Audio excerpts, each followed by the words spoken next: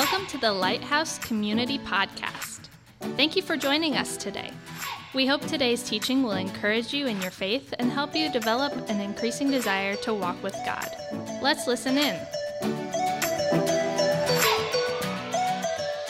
All right. Well, hey, do want to say welcome. I want to welcome all of our locations. Say good morning to Bluffton community. Glad you guys are here in our online campus. And then I want to welcome everybody here in the house. And as Pastor Matt mentioned, if you would open up your Bibles or click over to John chapter 15. That's where we're going to be at for most of our time today. And if you're not familiar, John is actually the fourth book in the New Testament. So Matthew, Mark, Luke, John, and that's where we're going to be.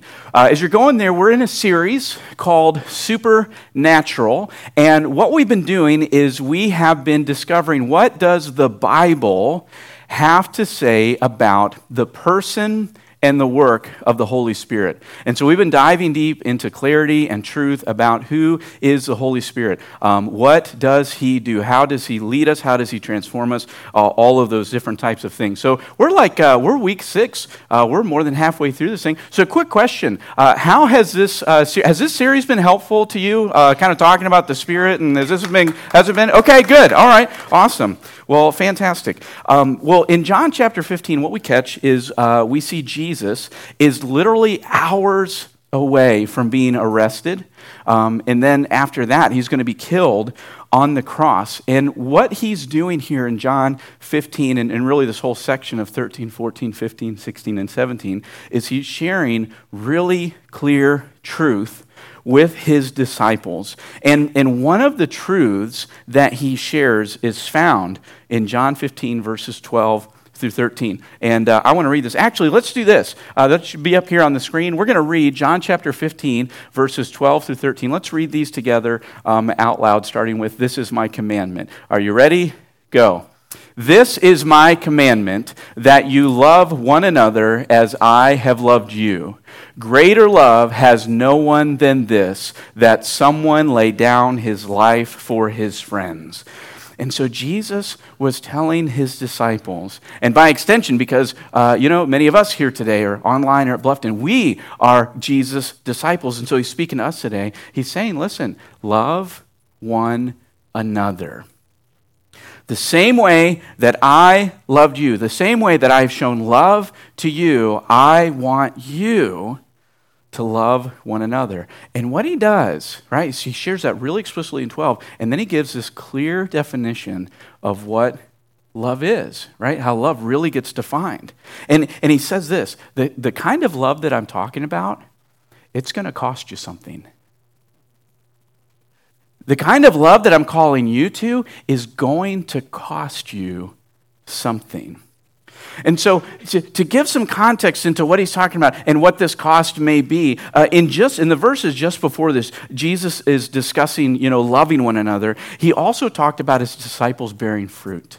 Right? He says, you're going to bear fruit. If you're my disciples, you're going to bear fruit. And this fruit that he's talking about is both a combination of this supernatural life change that we've been talking about these last few weeks, right? Like the Holy Spirit transforming, changing our lives. And so that's one side of this fruit that Jesus is referring to. And then the other side of this fruit is that there would be new people who would become disciples of Jesus. There would be new people who would put their faith in Jesus Christ and become his followers as well. And so basically, what Jesus is saying is through your new life in me, other people are going to begin to discover new life in me too, all right? Because you're changed. Because of the work of the Holy Spirit in your life, other people will be transformed as well as a result, because you're going to be sharing that with them. And so that's the verses just before. And then there's these verses to talk about loving one another, right? Really clear. And then on the back end of that, Jesus gives more clear truth where he says, listen, the Holy Spirit is going to come and he's going to talk about me. He's going to tell you about me, lead you into truth about me. And then what you're going to do is you're going to take that truth. You're going to take those things you're learning and you're going to tell other people about me as well. Okay? So all of this was wrapped up in there. And so right before these verses on loving one another, he says, you're going to grow and you're going to help other people come to faith. And then after these verses about loving one another in this sacrificial way, he says, the Holy Spirit is going to tell you about me and you're going to tell other people about me as well. And then right in the middle are these commands to love one another. So it begs the question, what do you think Jesus had in mind practically when it came to this idea of sacrificially loving one another when you think about the context of this? He's probably talking about one of the clearest ways that we can love each other and to love the people around us is to make disciples, is to share the gospel, right? It's evangelism. Whoa! Like, oh man, he got us. I thought we were talking about love. We're talking about evangelism. Shoot, I should have come next week. Right? Right? But having conversations about who Jesus is and what he's done in your life is actually one of the clearest, most sincere forms of love that we can share with one another, right? It really is. It's one of the most loving things that we can actually do. And what happens is for too many of us, what happens is that when we think about having spiritual conversations with Jesus or about Jesus with other people, or we even hear about opportunities to share the gospel with people, right? Like, so next Sunday, we're doing this gospel outreach to go out into, Findlay, Hancock County, and tell people about who Jesus is and have an opportunity to pray with them. When we hear about those opportunities, or there's like this invitation, hey, Jesus called us to make disciples, many of us were actually filled with all kinds of emotions. And typically not always positive ones, right? Like some of you right now, the fact that we're talking about evangelism and making disciples and sharing the gospel, like you're sensing anxiety. Like there's anxiety. It's kind of welling up within you right now. For others, it's like fear. Others are going through an emotion of guilt right now, right? Some are actually dealing with anger. I can't believe this. This is not, we shouldn't be talking about that. And I don't know, maybe some of that stems from like bad experiences, or maybe you've been exposed like pushing and unloving strategies, right? Where it's just all about getting people to say words that you con them into saying. But, in your mind, maybe right now you're thinking, yippee! Another opportunity for awkward moments, in the lives of people. Cannot wait. But, maybe you feel like you're not prepared to talk to others about the gospel and about who Jesus is. And what happens is for a lot of us is we actually struggle to love other people this way that Jesus is talking about, right? Because, there's questions. Is it really loving to tell other people that the ideals and the values that they hold so dearly are actually wrong? Is that loving? Is it loving to do that? Is it really loving to let people know, right, that maybe they're having like the best day ever, and you come along and you're like, do you know that without Christ you're going to be eternally separated from God? Is that really loving, right? And so maybe in your mind you go, maybe the best way we can love each other is to just leave each other alone. Right? Maybe that's the best way to love one another, is you just like, you do you, I'll do me, and we'll just go that route, and that's how it is, right? When you think about telling other people or talking to other people about Jesus, maybe questions and doubts pop up in your mind, kind of amplifying, cranking up the fear. You feel afraid, and you might be asking like, well, okay, if I have a conversation with this person about Jesus Christ, what is this conversation going to cost me? Could this potentially change my reputation with this person or with the people that they're connected to, right? Are they going to see me differently? Am I going to be labeled like this fanatic, religious, crazy person? Is that what's going to happen? Are people going to start acting different around me if I start talking about Jesus being the central hope, right? The greatest person that's ever entered into my life? Maybe for you it's pride. Maybe pride gets in the way. Maybe you're afraid you're going to be humiliated in the process, right? And what's going through your mind is, what if someone asks a question that I can't answer? What if someone raises a counterpoint against my beliefs and I don't know how to respond to them, or I've actually never even heard or thought of what it is that they're bringing up to me? What if that happens? What am I going to do? I'm going to sit here looking like a punk, and I'm not, that I don't want to do that, right? How might my friendships with this person or these people change, right? Will it be weird? Will they start to distance themselves from me? Will they stop talking with me? Will I be judged for my beliefs? Will talking about Jesus actually kill my opportunities for advancement in my job or in my company or in my school? Am I going to be stiff-armed from being a part of different things? Am I going to stop being invited to different things if people realize that I am a follower of Jesus, right? I think all of these things well up for many of us when we start thinking about sharing the gospel, when we start thinking about evangelism, we start thinking about making disciples where we live, and we end up going, I can't do this. I can't do this. Like, I'm not sure that I have it in me to love people the way that Jesus is talking about loving people. Can I tell you something? You're right. You don't have what it takes to love people the way that Jesus is talking about. I don't have what it takes to love people, right? On my own. I don't have what it takes to love people the way that Jesus is asking me to. It's like asking a fish to climb a tree, right? You just can't do it. It's like asking the toddler to slam dunk on the NBA rim and going, they can't do it. They're horrible. It's like expecting me to order a salad when I'm at Frickers. It ain't happening, right? It ain't happening, okay? I just don't have it in me. I don't have it in me. And so the same way, right? We don't have it in us to love the way that Jesus is talking about in here. The way that the Bible calls us to love. We can't do it. But there is one who did. There's one who did. Jesus did, right? Jesus loved people in exactly the way that he asks all of his disciples and all of his followers to love others. You know that? Right? Jesus actually invites us to do the very thing that he has already done. By the way, Jesus still loves us the exact same way today. His love is unchanging in that regards. And so I think part of our hesitation to love others the way that Jesus did and the way that he asked is partly, I think, we have a bit of a misunderstanding of what love is, right? And please don't break into Tina Turner's, right? This is not the moment for that. I know some of you guys are going,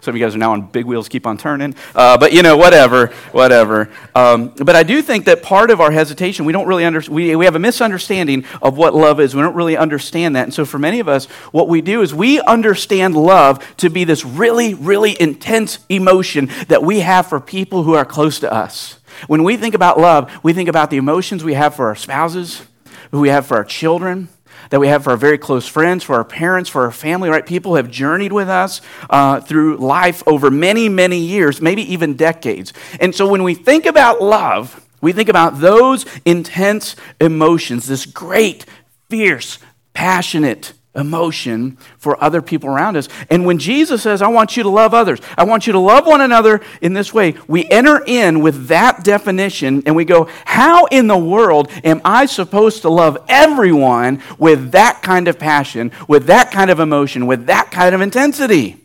I can't do that. You're asking me to have that kind of feeling, that emotion for people I don't even know. I can't do that. That's impossible, and it sounds exhausting. I don't think I'd want to. We have to understand, yes, intense emotion can be a part of love. And oftentimes, especially with people that we're close to, but you hear this. Love is not exclusive to intense passion, okay? Let me say that again, because that is a very, very important concept for us to push it back against, right, how many of us think in the world and define love. Love can include this really, really intense emotion, but love is not limited to intense emotion, okay? It can include it, but it's not limited to intense emotion. In fact, what Jesus does in verse 13, he gives us this really crystal clear definition of what love is. Right here, he says this. He says, there is no greater love than to lay down one's life for one's friends.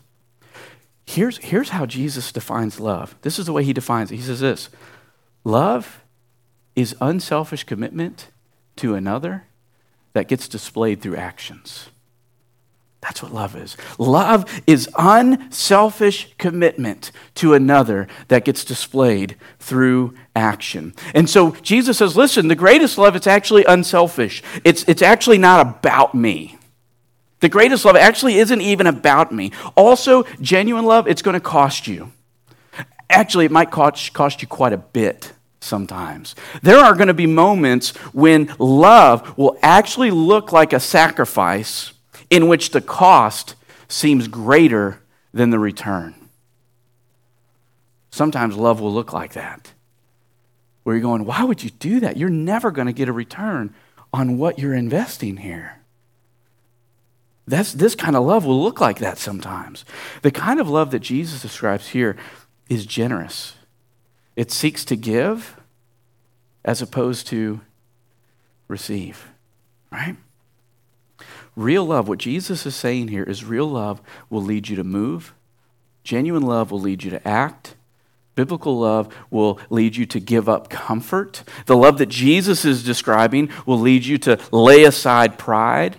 This kind of love will actually invite you to deny yourself.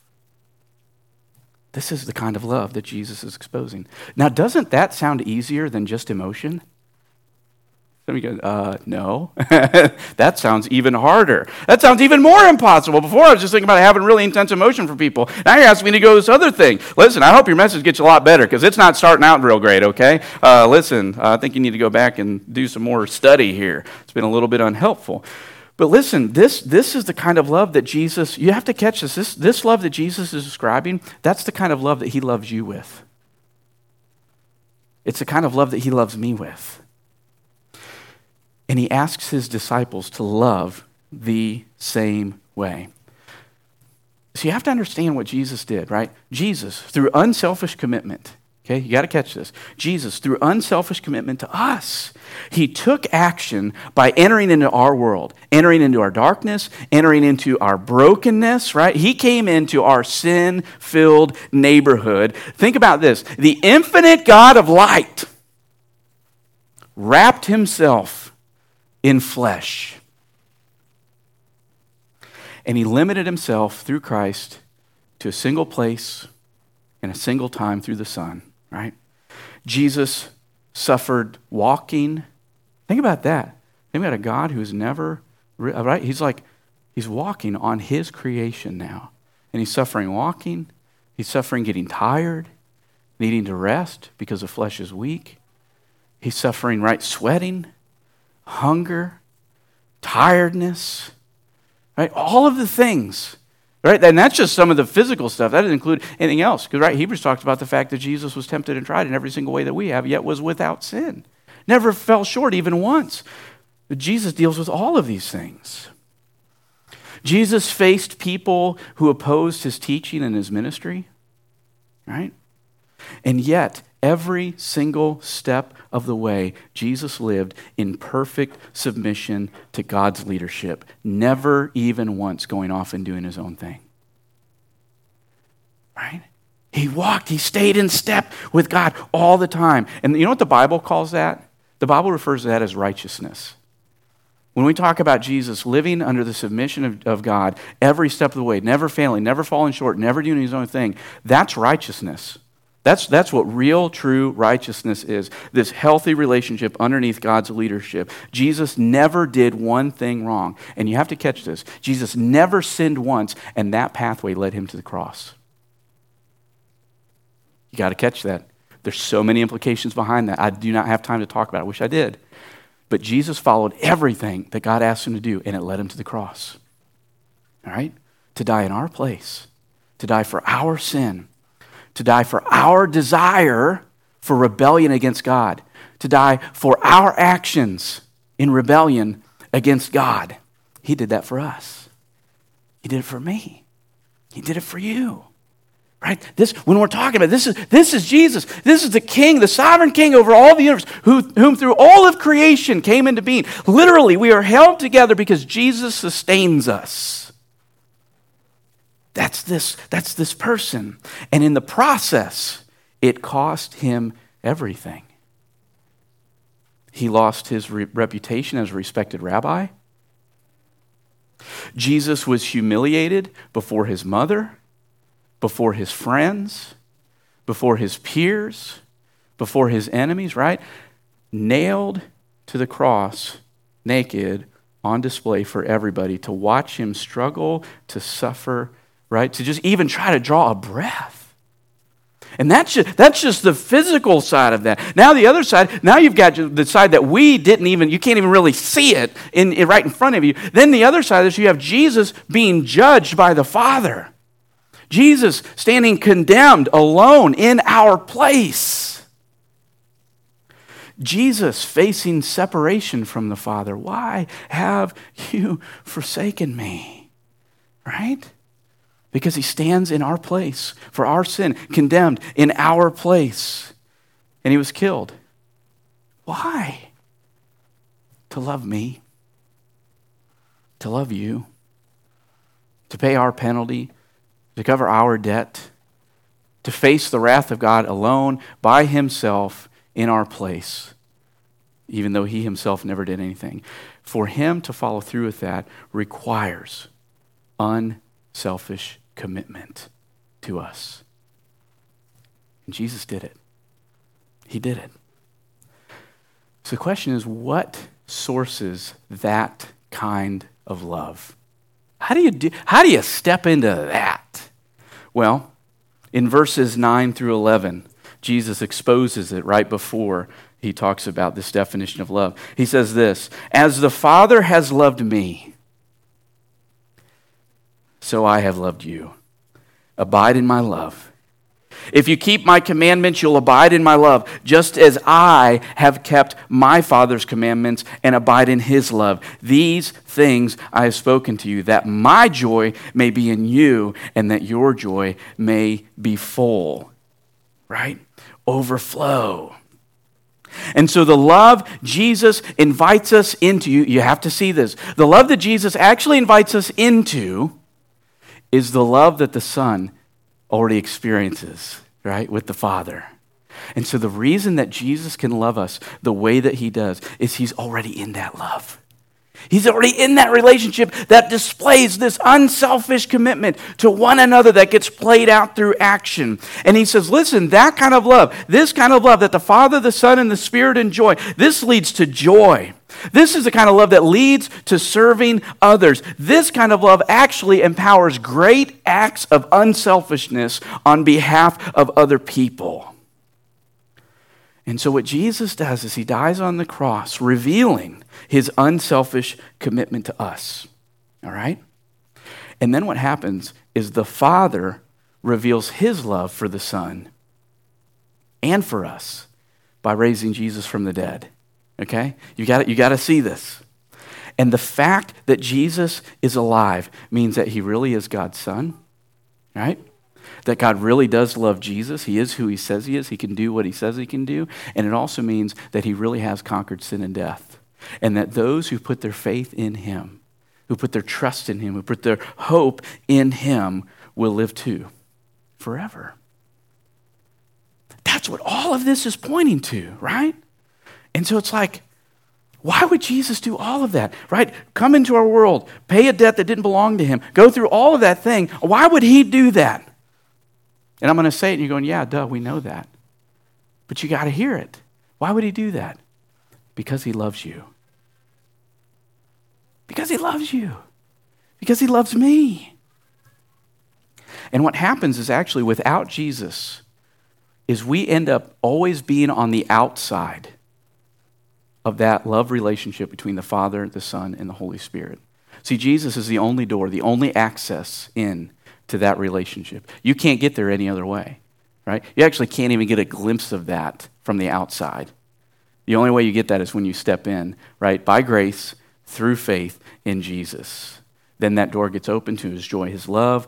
Joy comes flooding in. We have this healthy relationship with God. The Holy Spirit enters into our lives and we're able to actually know him and to love him. And you know what happens? Both in a kind of like a technical sense, but then also in reality later in eternity. You know what happens? We're actually welcomed back into the garden to live the way we were designed to live. That's what happens here. That's what happens here through Jesus Christ. The invitation is opened back up to enter in the garden, to walk with God in the cool of the day, that he would be our God and we would be his people. That's what happens here. And so now, by faith in Jesus. And through this empowering work of the Holy Spirit, now we actually can love other people because we have this really clear picture of what real love looks like. We know that real love isn't only marked by super intense emotions, but rather real love is marked by selflessness. Real love is marked by commitment. Real love is given away to others, not held, right, for myself only. That real love is displayed through action. That real love actually costs something. That's what real love looks like. And when you see what Jesus has done, when you see the agony, when you see the pain, when you see the humiliation, when you see the judgment, when you see the condemnation that Jesus faced for you, that he faced for me, when you see that, when you realize that Jesus has already faced the absolute worst, that Jesus has faced the wrath of God alone on our behalf, that Jesus has already faced the worst so that I could enjoy the best. You have to see that. And when you do, you go, what other response is there? Like, what other response is there but to love him back? Like realizing everything that Christ has done. And listen, here's what happens. You begin to realize that if Jesus has already faced the worst, and you got to catch that, okay? And that's not just like semantics. That's not just like this little play on words. Actually, Jesus has already faced the absolute worst that anybody could absolutely face, right? The full, entire wrath of God for all sin, for all time, for all humanity placed on one person. That is the absolute worst. Right? I know some of you guys, like growing up, you're like, oh, getting dropped off in the mall by my parents and my friends see me, that's the worst. You're like, no, no. And Jesus going, okay, yeah, I guess there's a battle there. Wrath of God, people seeing your parents. No. Right? That's not the worst. Jesus has already faced the actual absolute worst. And so what that means is that every other single challenge that I will face, every other moment of suffering, every setback, everything that ever hurts again in my future is less than the worst.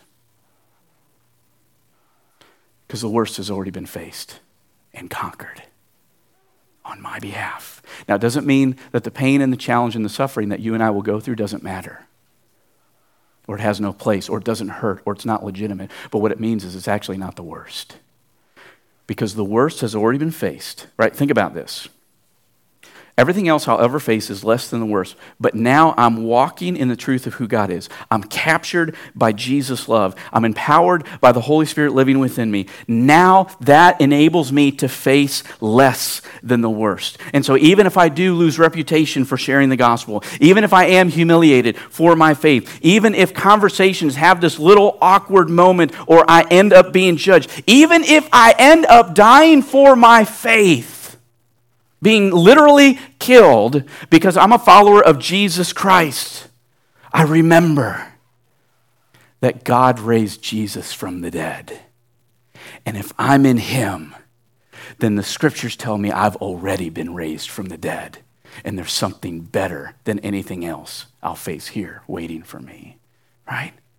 Any suffering, any challenge, anything that even ends horribly still ends in victory. Because I belong to him, and I'm his. And listen, Jesus goes, you got to catch this too. Listen, not only is all of that true, but also, did you know I chose you? You know you didn't like one day wake up and go, I think I need Jesus. Right? It's not like some good idea you came up with after eating some bran flakes that morning, right? Like literally, Jesus says, I chose you, right? Look at verse 14. He's talking to his disciples. He says, you are my friends if you do what I command. No longer do I call you servants, for the servant does not know what his master is doing, but I have called you friends, for all that I have heard from my Father I made known to you. You did not choose me, but I chose you and appointed you that you should go and bear fruit, and that your fruit should abide, so that whatever you ask the Father in my name, he may give it to you. These things I command you, so that you will love one another. There it is again. Love one another. Love one another. See, the only way, this is what Jesus is exposing. The only way you really begin loving others the way that Jesus is talking about is when you abide in Jesus' love for you. When you abide in Jesus' love for you. And so to abide literally means to remain. It means to dwell. It means to live in. It means to think deeply on. It means to never leave and to never forget all the things that Jesus has done for you already. You know what Jesus is actually talking about when he's talking about abiding and remaining, right? Those things. You know what he's saying? Practically for us, he's inviting us to meditate. He's actually inviting us to meditate, to think deeply about the gospel and then rejoice in it.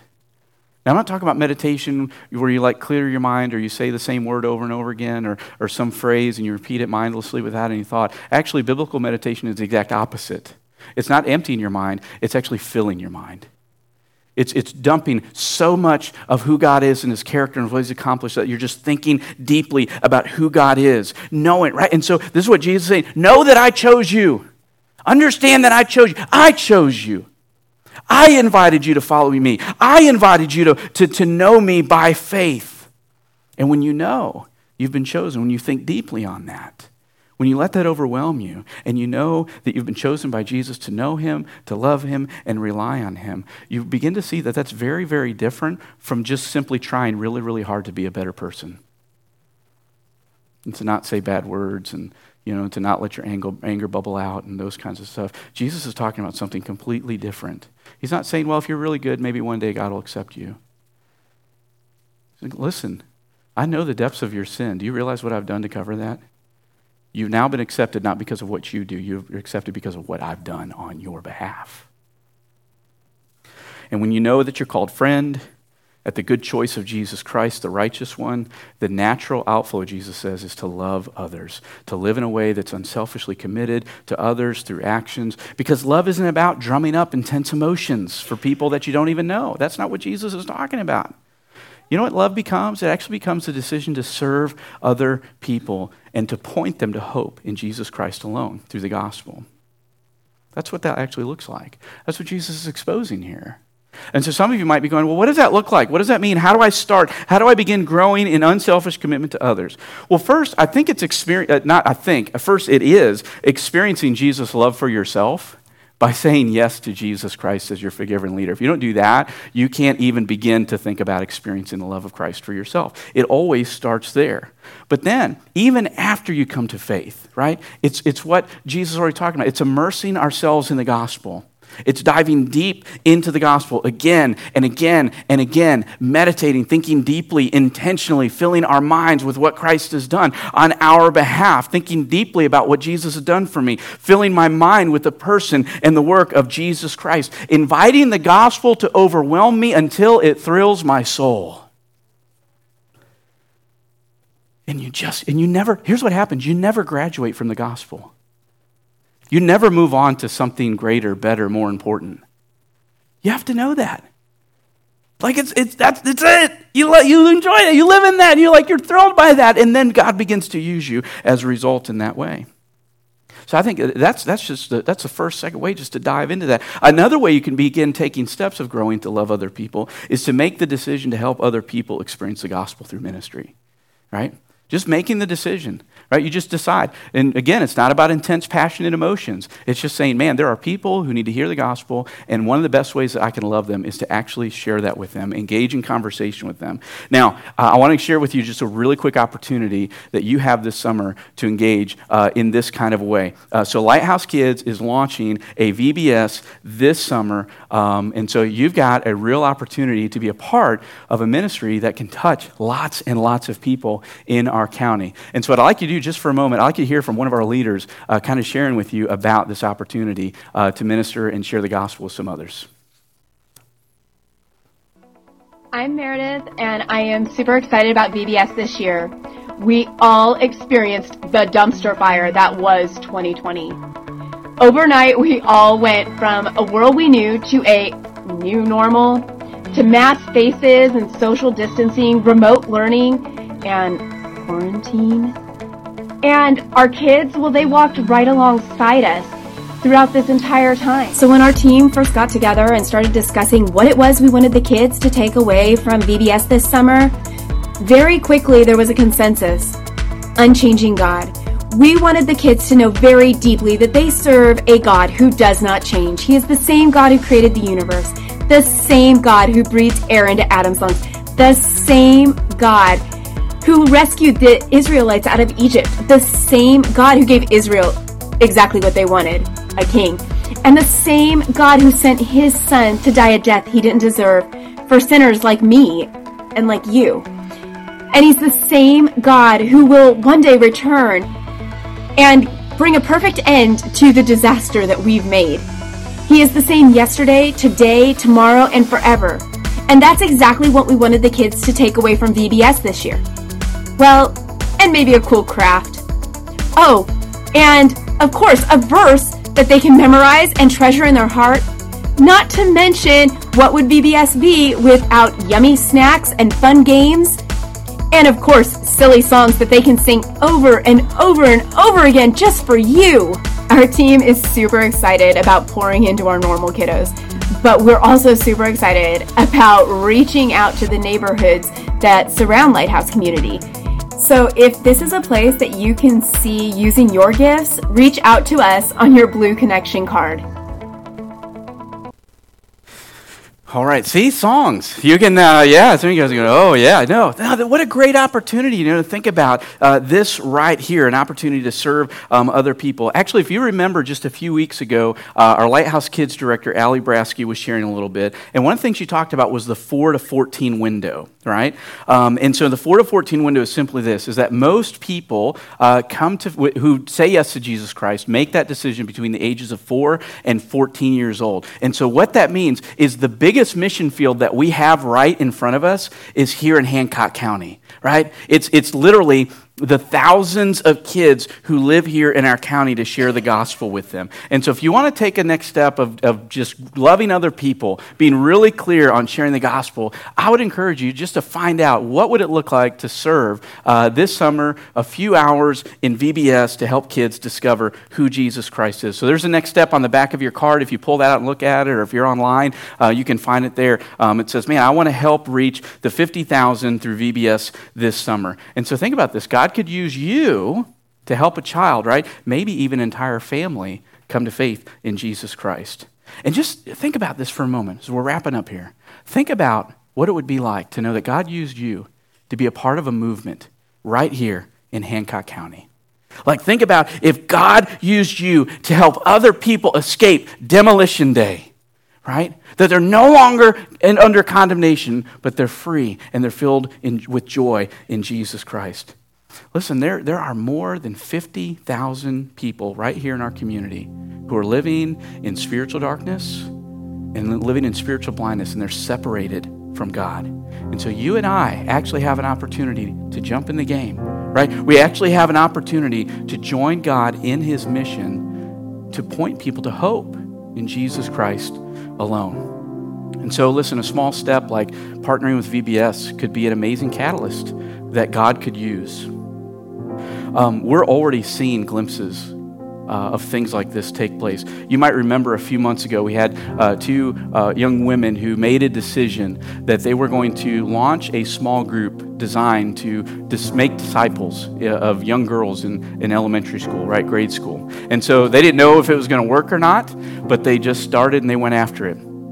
And so I think it was like 11 girls signed up for this first semester back in the winter semester of this year. And so 11 girls were showing up. And what ended up happening was over the first 6 weeks of their group, 9 girls said yes to Jesus Christ as their forgiver and leader, right? And now what's happened is that group actually continued into the spring semester.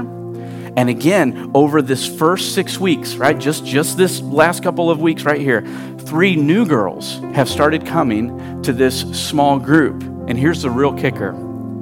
So there's one young girl who came at the very, very beginning in the winter, and she's learning who Jesus Christ is, and she's discovering the gospel, and you know, what does it mean to be a follower of Jesus Christ? Well, one day, she ended up sharing the gospel with one of her friends. Told her who Jesus was, what that meant, what that looked like, what he'd been doing in her life. And you know what happened? Her friend said yes to Jesus Christ, right? Like, these are kids in grade school, and they're sharing the gospel with one another, and kids are like coming to faith. And guess what? Now she's coming to the group now so she can learn more about who Jesus Christ is. That's what love looks like. That's That's what love looks like. It's unselfish commitment to others. That's disciples bearing fruit. I mean, man, to be a part of that is remarkable. And so love one another as Jesus has loved you. Greater love has no one than this, that a person lay down his life for his friends. I'd like to ask you to bow your heads and close your eyes. And we close every Sunday asking this question: Jesus, what are you saying to me right now? And I just want to give you an opportunity to listen.